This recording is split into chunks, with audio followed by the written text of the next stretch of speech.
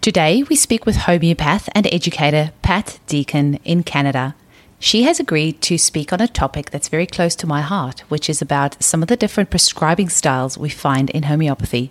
Something I always want to make clear to our listeners is that you're going to have a different experience with each homeopath you go to, and it's important to go to a practitioner you really feel comfortable with and you have really good rapport with, and then stick with them until your complaint has resolved. And depending on the complaint, this may mean weeks or months or years. But as you continue to build that relationship with your practitioner, you will eventually get to a very deep level of healing on a mental, emotional, physical, and even spiritual level. We have so many different prescribing styles which we can draw on, and Pat will go over some of them today. And we have over 8,000 different remedies which we can use to help our clients. So homeopathy really has no limits. I hope you enjoy the episode. Welcome to the Homeopathy Hangout podcast, where we discuss all things homeopathy from around the world. And now, your host, Eugenie Kruger. Homies, and a very warm welcome to Homeopathy Hangouts. Today, we are hanging out with the lovely Pat Deacon, all the way from Canada. Welcome, Pat. Thank you for inviting me, Eugenie. Hello, everybody out there. It's lovely to have you on today. Now, we're going to be chatting about different prescribing styles today. But before we do, I was wondering, Pat, can you tell our listeners a little bit about how you discovered homeopathy? Absolutely. I, like many homeopaths I know, found homeopathy through my children. My eldest child, pretty much after birth, was absolutely covered with eczema. We actually rehoused our cats. We removed everything from the house that we thought, might be a problem. We did the conventional route all the way, and actually got no joy. The cortisone creams didn't even work for him. So we explored every alternative we could find, which at that point was not very many, because it was, pre-internet. We're talking about the late 70s, early 80s, where the world was a very different place. Eventually, though, we ended up being referred to a homeopath by three different alternative practitioners we've been to. It said the only person who's going to help you is this homeopath, Louis Klein, who was at that time one of pretty much the only homeopaths operating in Canada. We were fortunately living in Vancouver, which was where he was. And we had no idea what homeopathy was. We walked into the room. My husband and I, my son was 3. He walked straight across the room. And this is my son, who did not like strangers at the time, straight across the room and planted himself on Lou's lap. Oh. And I thought, wow. And at that time, Lou himself didn't have kids, and he wasn't, it wasn't like he was emanating Santa Claus or something, and he sat there for an hour and a half, and I just found the consultation mind-blowing. I just felt like he asked all kinds of questions I'd never thought about before. What side of the bed does he sleep on? Things about him that I'd never really even thought about before, And I felt like at the end of the consultation, we knew our son in a whole different way. And I thought that was amazing. And Lou said, the eczema is going to be there for another few months, but it's not going to be bothering him. We went off with these little sugar pills and came back 6 weeks later with a child we'd never met before. He was happy. Our son had been angry from the time he was born. He was happy, content, cooperative. And yes, the eczema was there, but it wasn't bothering him. He started wearing shorts, which he always refused to do. Was sleeping at night. We bought bright red sheets for him because he, just rip himself to shreds at night. Just as he said, a few months later, the eczema actually left. But the significant thing was it never even occurred to us that we could change personality or change. We thought we were just going for something physical. Well, so at that point, I was completely smitten with homeopathy, and I read everything I could, and bought the books I could find, and joined a local study group. And then I stalled because there was nowhere to study in Canada. There were no schools at the time. Other people in the study group were all single with no children, and so they were free to move to England or go down to the States. But even in the States at that time, you had to have some sort of medical qualification in order to study homeopathy, and then you did homeopathy later. And I had no interest in getting a medical qualification. I had no interest in being a naturopath, which is what a lot of people were doing. I knew I wanted to do homeopathy. So anyway, I put it on the shelf. I just figured, if it's meant to be, it's meant to be. And at the moment I have a young family and, I have to focus on them. And at the time I was working part-time at a feminist women's health center. So I was fitting diaphragms and cervical caps and doing pregnancy counseling. And we also had a resource center there for women in the city where people would come and fill out forms in their doctors. It was back in the days when people could actually choose the doctors they went to. I don't know what it's like in Australia, but in Canada, most Canadians don't have a GP. We have miles long waiting lists actually to have a GP. But at the time, people could actually choose their GP, and they'd come in, again, pre-internet, women would come in and fill out these forms and know who they were going to. And we did a lot of, post-hysterectomy counseling. And there were birth collectives that were there. We supported women seeing midwives and having home births, which was illegal in Canada at the time, both home births and midwives. So it was a pretty happening place. We had a government grant. And at one time, there were actually 14 of us working there. So, but I would just, from the time I had this homeopathic experience, I would just refer all these women to Lou, because I thought, there's nothing else for them.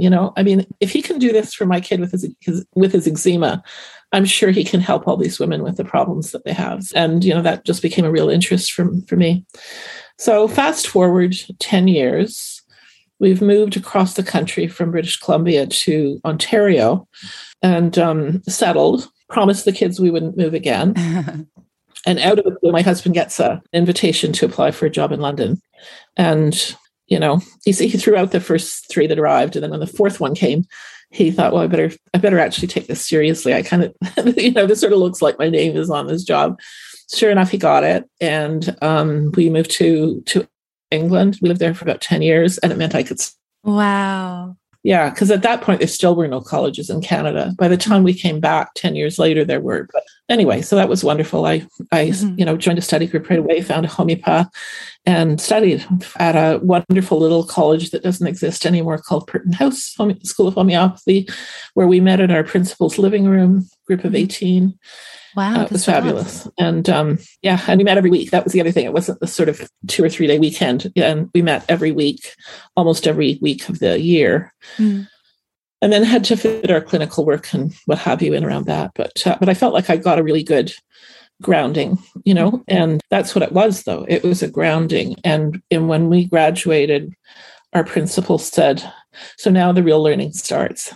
Go and taste every kind of homeopathy you can and figure out what your own practice is going to be, And so for some people, that was a very discouraging thing after 4 years of hard work and lots of money. And in my case, it involved quite a bit of traveling, but it was all worth it. So at that time in England, there was a spectrum of homeopathy. At one end of the spectrum was what was called the practical school. And they didn't do a lot of the sort of deep psychological classical prescribing. They were more into practical remedies that worked, sometimes in combination with each other. But more allopathic in the sense that it was like these remedies are for the liver. You can take a combination of them to heal your liver, like that. Mm-hmm. And then at the other end of the spectrum were these strictly classical people who had, and my school was somewhere in the middle. We had a classical training, but which meant one remedy at a time. And we basically learned what I think of as a box of remedies, which was the way people practiced at that time. There was the polycrests. And that box might be 10 remedies or 20 remedies or 50 remedies or 200 remedies, depending on the practitioner, and people tended to sort of expand their box as the years went through. But basically, people were being fit into a slot. And I saw that early on, even before I started studying homeopathy, and it always bothered me. It was the one big question I had that was never answered in my 4 years was, if we all are individuals, we're all snowflakes, why is it that everybody's getting Nature Muriaticum at some time? Why are we using such a small number of remedies? At the moment, we have 7,500 remedies, I think, in the entire Materia Medica. So why would you settle for 200, And I think part of it was, at the time, we didn't have the internet. The internet for me has revolutionized homeopathy in so many ways. It's been a very good thing for homeopathy. With the internet, we were able to get databases that were searchable and expensive. But, as Lou would always say, Lou Klein, the homeopath that we went to, he would always say, well, the people that were practicing at the time of James Tyler Kent, who was one of the foremost American homeopaths around the turn of the last century, those practitioners would spend a whole year's income on a repertory, which was a large book, dictionary. So really, you kind of have to have a perspective. We're a unique audience, small, unique audience that are actually going to be purchasing these. So I meant to say too, I practiced in England a lot. I had a very busy practice from the get-go. And then we came back to Canada, and I got off the plane and walked into a NASH, North American Society of Homeopaths meeting, where Lou was the keynote speaker. And I had already signed up for his postgraduate course at that point. I was burnt out. So I went for my box of remedies to, as my principal suggested, taste some other things. And what I found was I needed those other things to supplement what I was doing. So I started using tissue salts and combination remedies and herbal tinctures and incorporating those into my practice because my box was not big enough. Yeah, I did that and really burnt out. After about 4 years, I'd move people from one remedy in the box to another remedy in the box, and then I'd add on with these other things. And it wasn't what I wanted to do. And I saw in that postgraduate training that Lou was doing the possibility of opening up the box to the entire Materia Medica.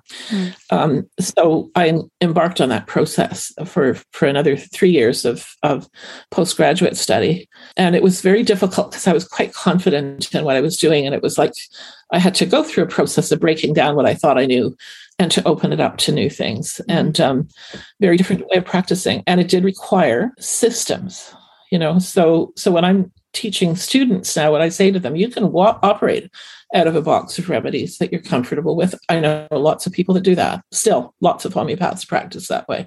For me, it was limiting. And it also meant that I would hear people say things like, oh, classical homeopathy doesn't treat that condition. What nonsense. Homeopathy can treat anything. You just have to find the right remedy. So we came back to Canada in 1999. Since then, I've embarked on learning as many systems as I can to allow me to access all those remedies. And I have found I don't need combination remedies. I don't need tissue salt. I mean, they all have their place. But in my own practice, I'm always working on get that single remedy that's actually going to heal my patient at the deepest level possible. So, it's meant really getting a good handle on the periodic table, for instance. A very brilliant Dutch homeopath, Jan Scholten, around 25 years ago, like around the time that I had started studying, came up with the idea that the periodic table is the table of life. For him, as trained as a scientist, the periodic table is the table of life. And he said to himself, well, if it's the table of life, why is it not something we use in homeopathy? So what he did was to actually take the periodic table and to map the known homeopathic remedies, the ones that are in the box, Natura muriaticum, Kali carbonicum, the mineral remedies that were known, to map them and to look at their symptoms.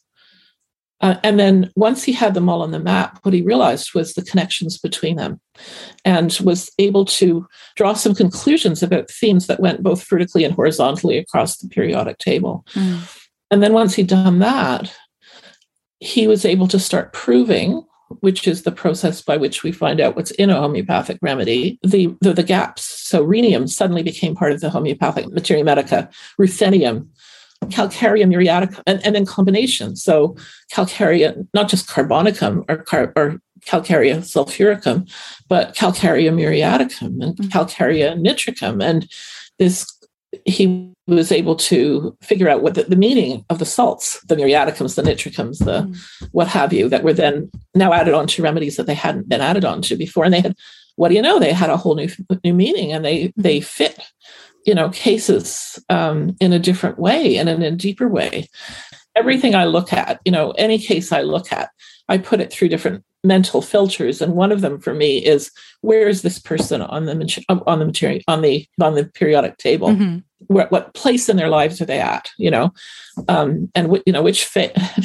which stage on the periodic table? Yeah. Anyway, then as people got a handle on that, he then explored a whole row on the periodic table that nobody knew anything about, the lanthanides, and discovered that this unknown hidden part of the periodic table was just what we needed for autoimmune diseases and children with the kind of things that homeopaths see today. Lots and lots of people. We see a lot of people with autoimmune diseases. We see children who are on the autism spectrum disorder with an alphabet of ADD, ADHD, various so-called behavioral disorders. And those are places where the lanthanides are absolutely brilliant. And they are used in life to as components of computers, colors in a television screen. I mean, the things that we use that are unique to our time. So it's totally appropriate that they would be the right remedies for conditions that are fairly new in history. Yeah, we can almost call them we can almost call them man-made diseases. Yeah, some of them have to do with just the way we live our lives. This particular where we are in history. And I really believe that there is an evolutionary process with remedies, and that they need to adapt to the time and the diseases that people are presenting. So that would be one that I use. I also draw extensively on my studies with Lou, who is just a brilliant homeopath, and whose work, if you haven't studied with him directly, a lot of the information, he is trying to write as much as he can now. He's not practicing at the moment, and he's working on his books. But can I do a quick little shout out as well to his online learning platform Zomeo, which I've used as well, ZHOMEO, and that's for professional homeopaths to get development. But I haven't been able to really even scratch the surface because there's so much material in there for you to study. It's really opened my mind to a lot of different topics. Yeah. Zomeo is fantastic, and he's not doing the HMC Classic Master Clinician course anymore. He is just focusing on Zomeo, and he's not actually doing there's access to all his not his old, but his videos that he produced. Yeah. But now he's actually turned it over to people that have studied with him and to colleagues to present their own material. And a lot of them are people that don't present anywhere else. So they're, absolutely. It's a brilliant resource for everybody, that any homeopaths that are listening, if you're not subscribing to Zomeo, I really recommend, if you want to expand your own Materia Medica, it's a very good way of doing it. Absolutely. So what I'm sharing with you is basically how I work by introducing you to all these different things. So back to Jan Schulten. So he went from the lanthanides to then going, well, hang on a minute. I mean, there's this whole untapped world of plants. And really, there's not, up until Jan, there was very little good information about plants. So he took the periodic table and then came up with another structure, which is far more complex. So I always say to people, you have to get a handle on the periodic table first before you move on to the plants, because he's added new categories. And of course, the plants are so complicated. And part of what makes them so complicated is there are different classification systems. They change all the time, So another person that I study with who came out with her work around the same time is, again, a brilliant botanist homeopath from Israel, Michal Yakir. And she also has a table of plants, but it's completely different from Jan's. And it's based on a different classification system. Oh, my gosh. So, usually I recommend to people that they get their head around one system first. And then, if they want to, personally, I use both of them. I love them both. And they have different functions for me. So I use the periodic table. I use those two. What are the other big tool that I use is colors. I've got that. I've never used it, but I've got it in the clinic. It's called the Colors in Homeopathy. And it was, the story of it is Ulrich Welch, who was a German homeopath.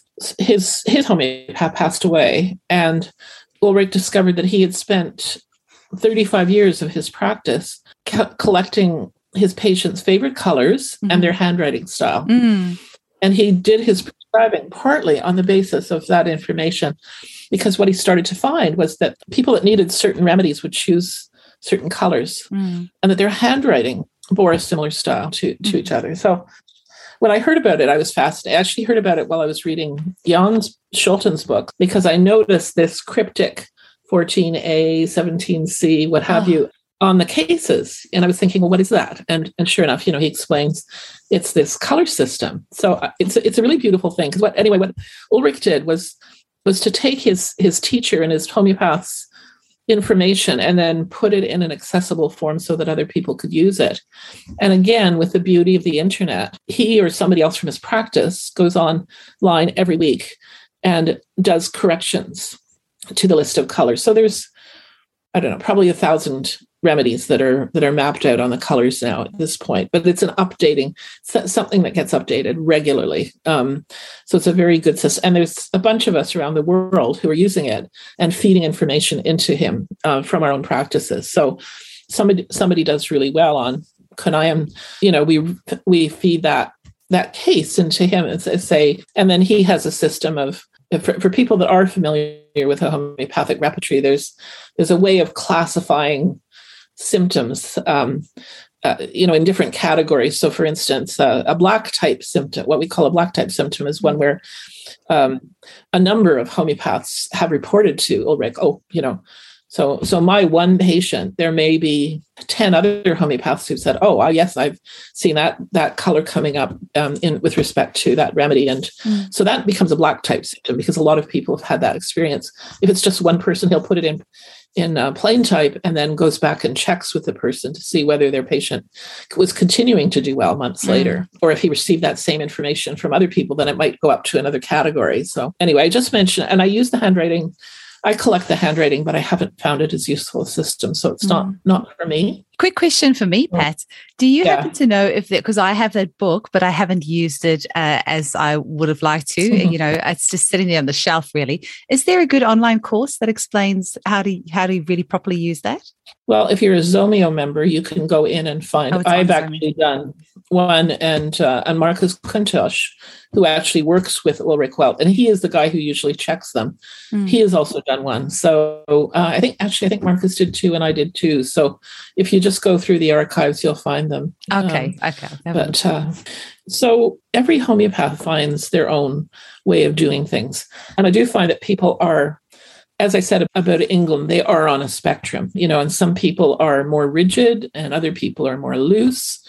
So when you go to see a homeopath, and I'm talking about people that have, done the training and graduated from college and usually done other training, and we're real. I mean, most of the homeopaths I know are bibliophiles. As soon as the new books are out, we collect them, the information.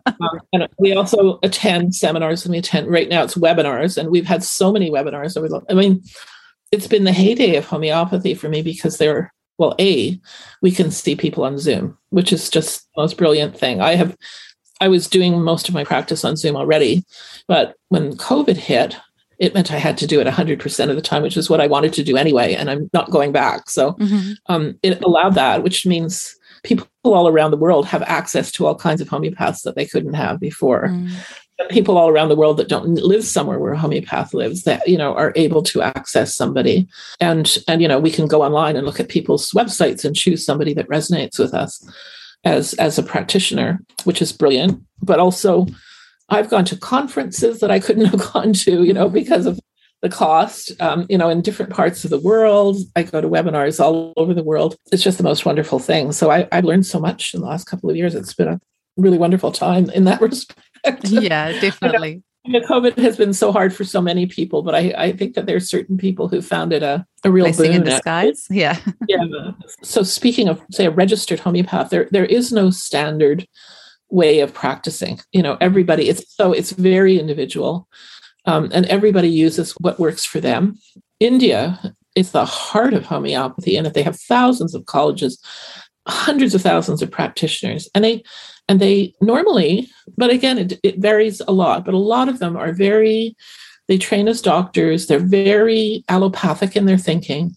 You have this condition, you use these remedies. They tend to work from a very small box, but they know that box back and forth, like backwards and forwards, like nobody else I know. They learn by rote, so they memorize the remedies, so it's a well utilized box. And I would say that's the majority of the Indian homeopaths. And then within that community, though, you've got different teachers who do things different ways. I mean, there's one fellow that some of your mums may be familiar with, Banerjee, who has a protocol for everything. You've got breast cancer, right? Here are the remedies and here's how you take them. There's no individualization. It's just, straight up, these are the remedies for these conditions. And sometimes it works and sometimes it doesn't work, and the times it doesn't work are when you've got a remedy that's just completely has no relationship to that person at all. Yeah. But, it has and it's a very popular method for a lot of home prescribers to use because it is so black and white, cut and dried. And then on the other end of the spectrum in India, you have people like Rajan Sankaran, who taught something which was initially called the sensation method, and it's kind of morphed into other names and other things. But the idea was that you basically took one theme that a person would mention. Just an example. They might say they feel stuck, or exactly. Or I'm stuck in my life, or I have a headache that's killing me. And they would just go through that headache until basically they got into a place where the person was saying stuff that didn't make any sense. But what it was doing was leading to the remedy, to a place where the person, if it's done very well, the person will actually describe the remedy that they need, which is kind of an amazing process. But very few people do it well. And I, having seen it not done well lots of times, I only use it when it's really appropriate in my own practice. And there's definitely parts of that you could use. Hey, so if you're not necessarily using that prescribing style by itself, there's certainly parts you could pull out of it. And that's what I do as well, just little parts. Yeah, exactly. But that's very, that couldn't be more different than the way most Indian homeopathic doctors who are trained as doctors, they don't go through medical school to practice homeopathy in India. And they go through homeopathic medical school, whereas other doctors will be trained in Ayurvedic medicine. They will also train as doctors, but they are using traditional ancient Indian medicine. And then others will be in an allopathic stream where they train that way. So, so that's a very different situation than the West, where in fact, what we call lay homeopathy or professional homeopathy only came into existence in the 1970s. And part of what facilitated that was that there was a plane crash. At that point, homeopathy was only practiced by a small number of doctors, MDs in England. And a whole group of them went off to a conference in Belgium and they had a plane crash. Many of them died. And as a result, it just kind of decimated the professional homeopathic community. And in the wings were two different groups of so-called lay people, non-medically trained people who were studying with a man called John de Monte and Thomas Malm. And they had been studying with them for a few years. And suddenly it was their time to practice, and one of them founded the first homeopathic college in London for people that weren't medical. The Society of Homeopaths was formed at that time. And suddenly, the world was open to homeopaths who were not medical doctors, and that changed everything, and that's spread all around the world now. There are homeopaths who are not medical doctors all over the world. And so it's also spread homeopathy, and it's allowed homeopathy to grow in a different way. And I think it's quite a wonderful thing. So absolutely. Pat, I have a bit of an interesting question for you.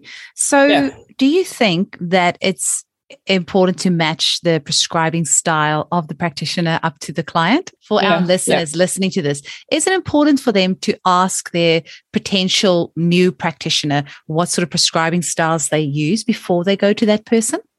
I think it's a perfectly legitimate question. I get that question usually from people who've been to homeopaths before. Most people come in cold. They don't know what they don't exactly. And people that have seen other homeopaths, and I have a lot of people that have seen other homeopaths before, they'll come in and they'll say, "What are you asking me about colors? My homeopath didn't ask me anything about colors. Why is that important? Or I'll prescribe a remedy they've never heard of, and they're like, well, what's that remedy all about? And why, I don't know, it's not what they're expecting. So we talk through it, and if it really gets to a place where they're not comfortable with it, then I'm very happy to refer them to somebody else who's more along the style of homeopath that they're used to. But there's so what I was going to say, there's a spectrum. So on the one hand, you have people who are dowsing for remedies, and are choosing them that way, or using an electronic machine that's going to tell them what remedies the person needs, and they may be given as many as 15 remedies a day to take. So that's one end of the spectrum. And then there's another end of the spectrum, which is very rigid about classical homeopathy. And, you give one pill and that's it for 7 weeks, or, and you're not to touch the remedy at any other time. And that's a very different style. And then all kinds of people in between, and people have their favorite teachers, so for many of the homeopaths in the West, it's the teachers from India that they like. Rajan Sankaran, who I mentioned, Divya Chabra, the Joshis, these are all big teachers from India who come to the West, and then there are other people who study with, as I met people I've mentioned, Mikhail Yakir, Jan Schulten, and then various other kind of not as well known homeopaths, but all of whom teach and are known to the homeopathic community. All of whom practice very differently. Everybody's got their own style, their own combination of things that works for them and that they feel an affinity to. I got into real hot water at one point with a group of homeopaths online that was prescribing for children with autism, and I was really, and moms were writing in, right? And this mom had written in that she had been to 2 different homeopaths, and one had prescribed pills as opposed to liquids. And she understood from some of the people in this group that it was absolutely verboten to give a pill. It had to be a liquid, and the only way to prescribe for children with autism was, and she was asking the group, what should I do? Should I not go back to this homeopath? And I stuck my neck out and said, absolutely, if you felt comfortable with that homeopath, of course, go back to that homeopath. It's just a different way of prescribing. And it was huge. It just became a huge deal, that I had dared question one of these demigods on the site who had said only liquid prescription. So, there are people like that have, you do it this way, and or they have very complicated ways of liquid prescribing. You give it at 10 o'clock in the morning and you have 10 glasses lined up, and you take a teaspoon of one, and then you take, poor patients. And then there's other people who have really long lists about you can't eat peppermint, and you can't eat, you can't drink coffee, and you can't use Tiger Balm. Those injunctions came from a long piece by Hahnemann, in which he also talked about garlic and spiced chocolate, all kinds of things that nobody talked about that were also part of the list and were equally important too. And in reality, we've just seen from experience, none of that my personal perspective is none of that stuff matters, and all it does is it puts off patients. Exactly, I found exactly the same. There's homeopaths that won't treat people if they're on. Yeah, and there are homeopaths that won't treat people who are on allopathic medication. They will not treat people who've had radiation and chemotherapy for cancer. There are people that so everybody has their rules, and personally, I think the less rules, the better. Homeopathy is a very flexible. But on the other hand, there are patients who are more comfortable with a very strict prescriber. Completely agree. Has lots of rules, and prescribes in a way that's comfortable to them. So, I do think there is a certain matching of the style of the homeopath and the style of the patient, and I have sometimes seen people who've been to 6 homeopaths before they've come to me, just because they want to find. And a lot of us actually offer a free session. I offer a half-hour free session, and I know a lot of my colleagues do that, or 10-minute, 15. At least you can meet the homeopath before you put out all that money, and have a sense of whether you like their personality and whether they feel like somebody you can trust your life to, which is what you're doing.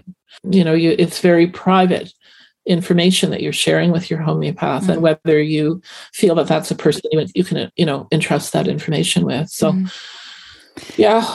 So I guess the moral of the story here is that all of us homeopaths prescribe very differently. And at the end of the day, you need to find somebody that you have good rapport with. When you're speaking with that person, your energy just Absolutely smashes together, and you feel comfortable with that person, and you feel you can share with them things that you might not have shared with anyone else, so they can really get to the core of how to heal you. So don't let the prescribing style of the practitioner put you off. And just find somebody that you really resonate with. Pat, how can our listeners get hold of you? Where can they find you? My website is patdeacon, DEACON.com. And just for a little bit of fun here at the end, what are your top 3 favorite homeopathic remedies and why? Good question. I have to say number 1 would be gelsemium. Gelsemium is a remedy that some of you will know is one of the top influenza remedies. It's a remedy that's been used a lot in COVID. It adapts itself to so many situations that I think people run into acutely. You know, the person who is so scared to go to the doctor or the dentist that their knees turn to rubber and they can't stand anymore. That's gelsemium, you know, or that can't get out of the bathroom, you know, because they keep having diarrhea or feeling like they're going to have diarrhea, or they just have to pee constantly, you know, before they go and see the doctor or perform somewhere, or it's a big remedy for childbirth. It's a remedy for women that it's in the rubric fear of an ordeal. So for fear of childbirth, you know, it's the unknown and terrifies a lot of women, and their cervixes will close right up, and they won't open to let the baby out. So gelsemium is just a wonderful remedy for opening the cervix and calming down the woman, you know. And often during the birth process, during labor, a woman will say, I can't do it anymore, you know, and will say, I just want to stop it. I want to go back. I don't want to have this baby. And, you know, and gelsemium is like magic in a moment like that. So yeah, it's, you know, there's so many, the flu thing is very big, but there's also all these other, and related to flu, I should say too. It's also a remedy I've used for people who've been sick with flu-like, post-viral conditions where they they didn't know anything about homeopathy when they were originally sick. And they, you know, we sometimes have to go back to gelsemium as the remedy that they needed for the virus that they had in the first place. And they may have been sick for 20 years, you know, and with chronic fatigue syndrome, and gelsemium is there as a remedy. So that would be my number 1. Well, I mean, what would we do without arnica? You know, I'm sure that's on most people's list of top 3 remedies. And again, it's a remedy that's used for so many conditions. You know, it's you can take arnica as a jet lag remedy. You can take arnica for the trauma of witnessing an accident. You know, again, one of those remedies that's useful sometimes years later, somebody that had an accident 15 years ago and they still dream about it. The arnica will stop that dream cycle, you know. And at the moment, we're using arnica a lot for blood clots. Okay. So a new situation. Yeah. And it will stop bleeding. I mean, I've been seeing a lot of people with nosebleeds kind of out of the blue. I haven't had nosebleeds for years. Yeah. Either after, after they've had COVID or whatever, that suddenly this comes up as related to the blood clots, actually, that the opposite, they can't stop bleeding. Arnica's the remedy, you know, and it's, and lucky number 3? Oh boy, Buddleia. Yes, somebody talking about Buddleia. Tell us about Buddleia. Buddleia. I love it. Yeah. Okay. The Buddleia is a new remedy, a newly proven remedy, and it was proven, again, provings are a whole other topic, but there are many ways in which remedies are proven, and it is part of a group of remedies that a group of people in England have proved through meditation. And it tends to be used a lot by that community of people and not by others. I use it a lot. It's made from the butterfly bush. Yes, exactly. Yeah. The Buddleia.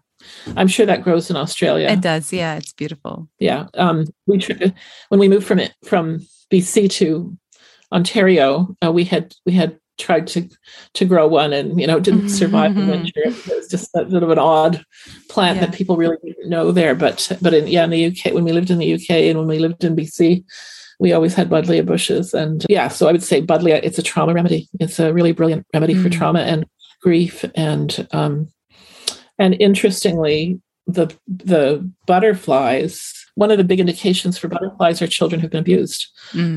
So there's this whole piece of trauma that's, related to buddleia. And I think it's one of the most brilliant grief remedies and is really, really underused. Definitely. And it has this ability to heal the planet. It's a remedy I give to a lot of my clients. And I say to them, when you go walking in the bush, go throw some remedies in the streams just to help heal the planet. It was so lovely to speak with you today, Pat. Thank you so much for sharing your wisdom. I really appreciate it. And I will chat again very soon. Okay. All right, Eugenie. Have a good rest of the day, everybody. And thank you for asking me to be here. Thanks so much.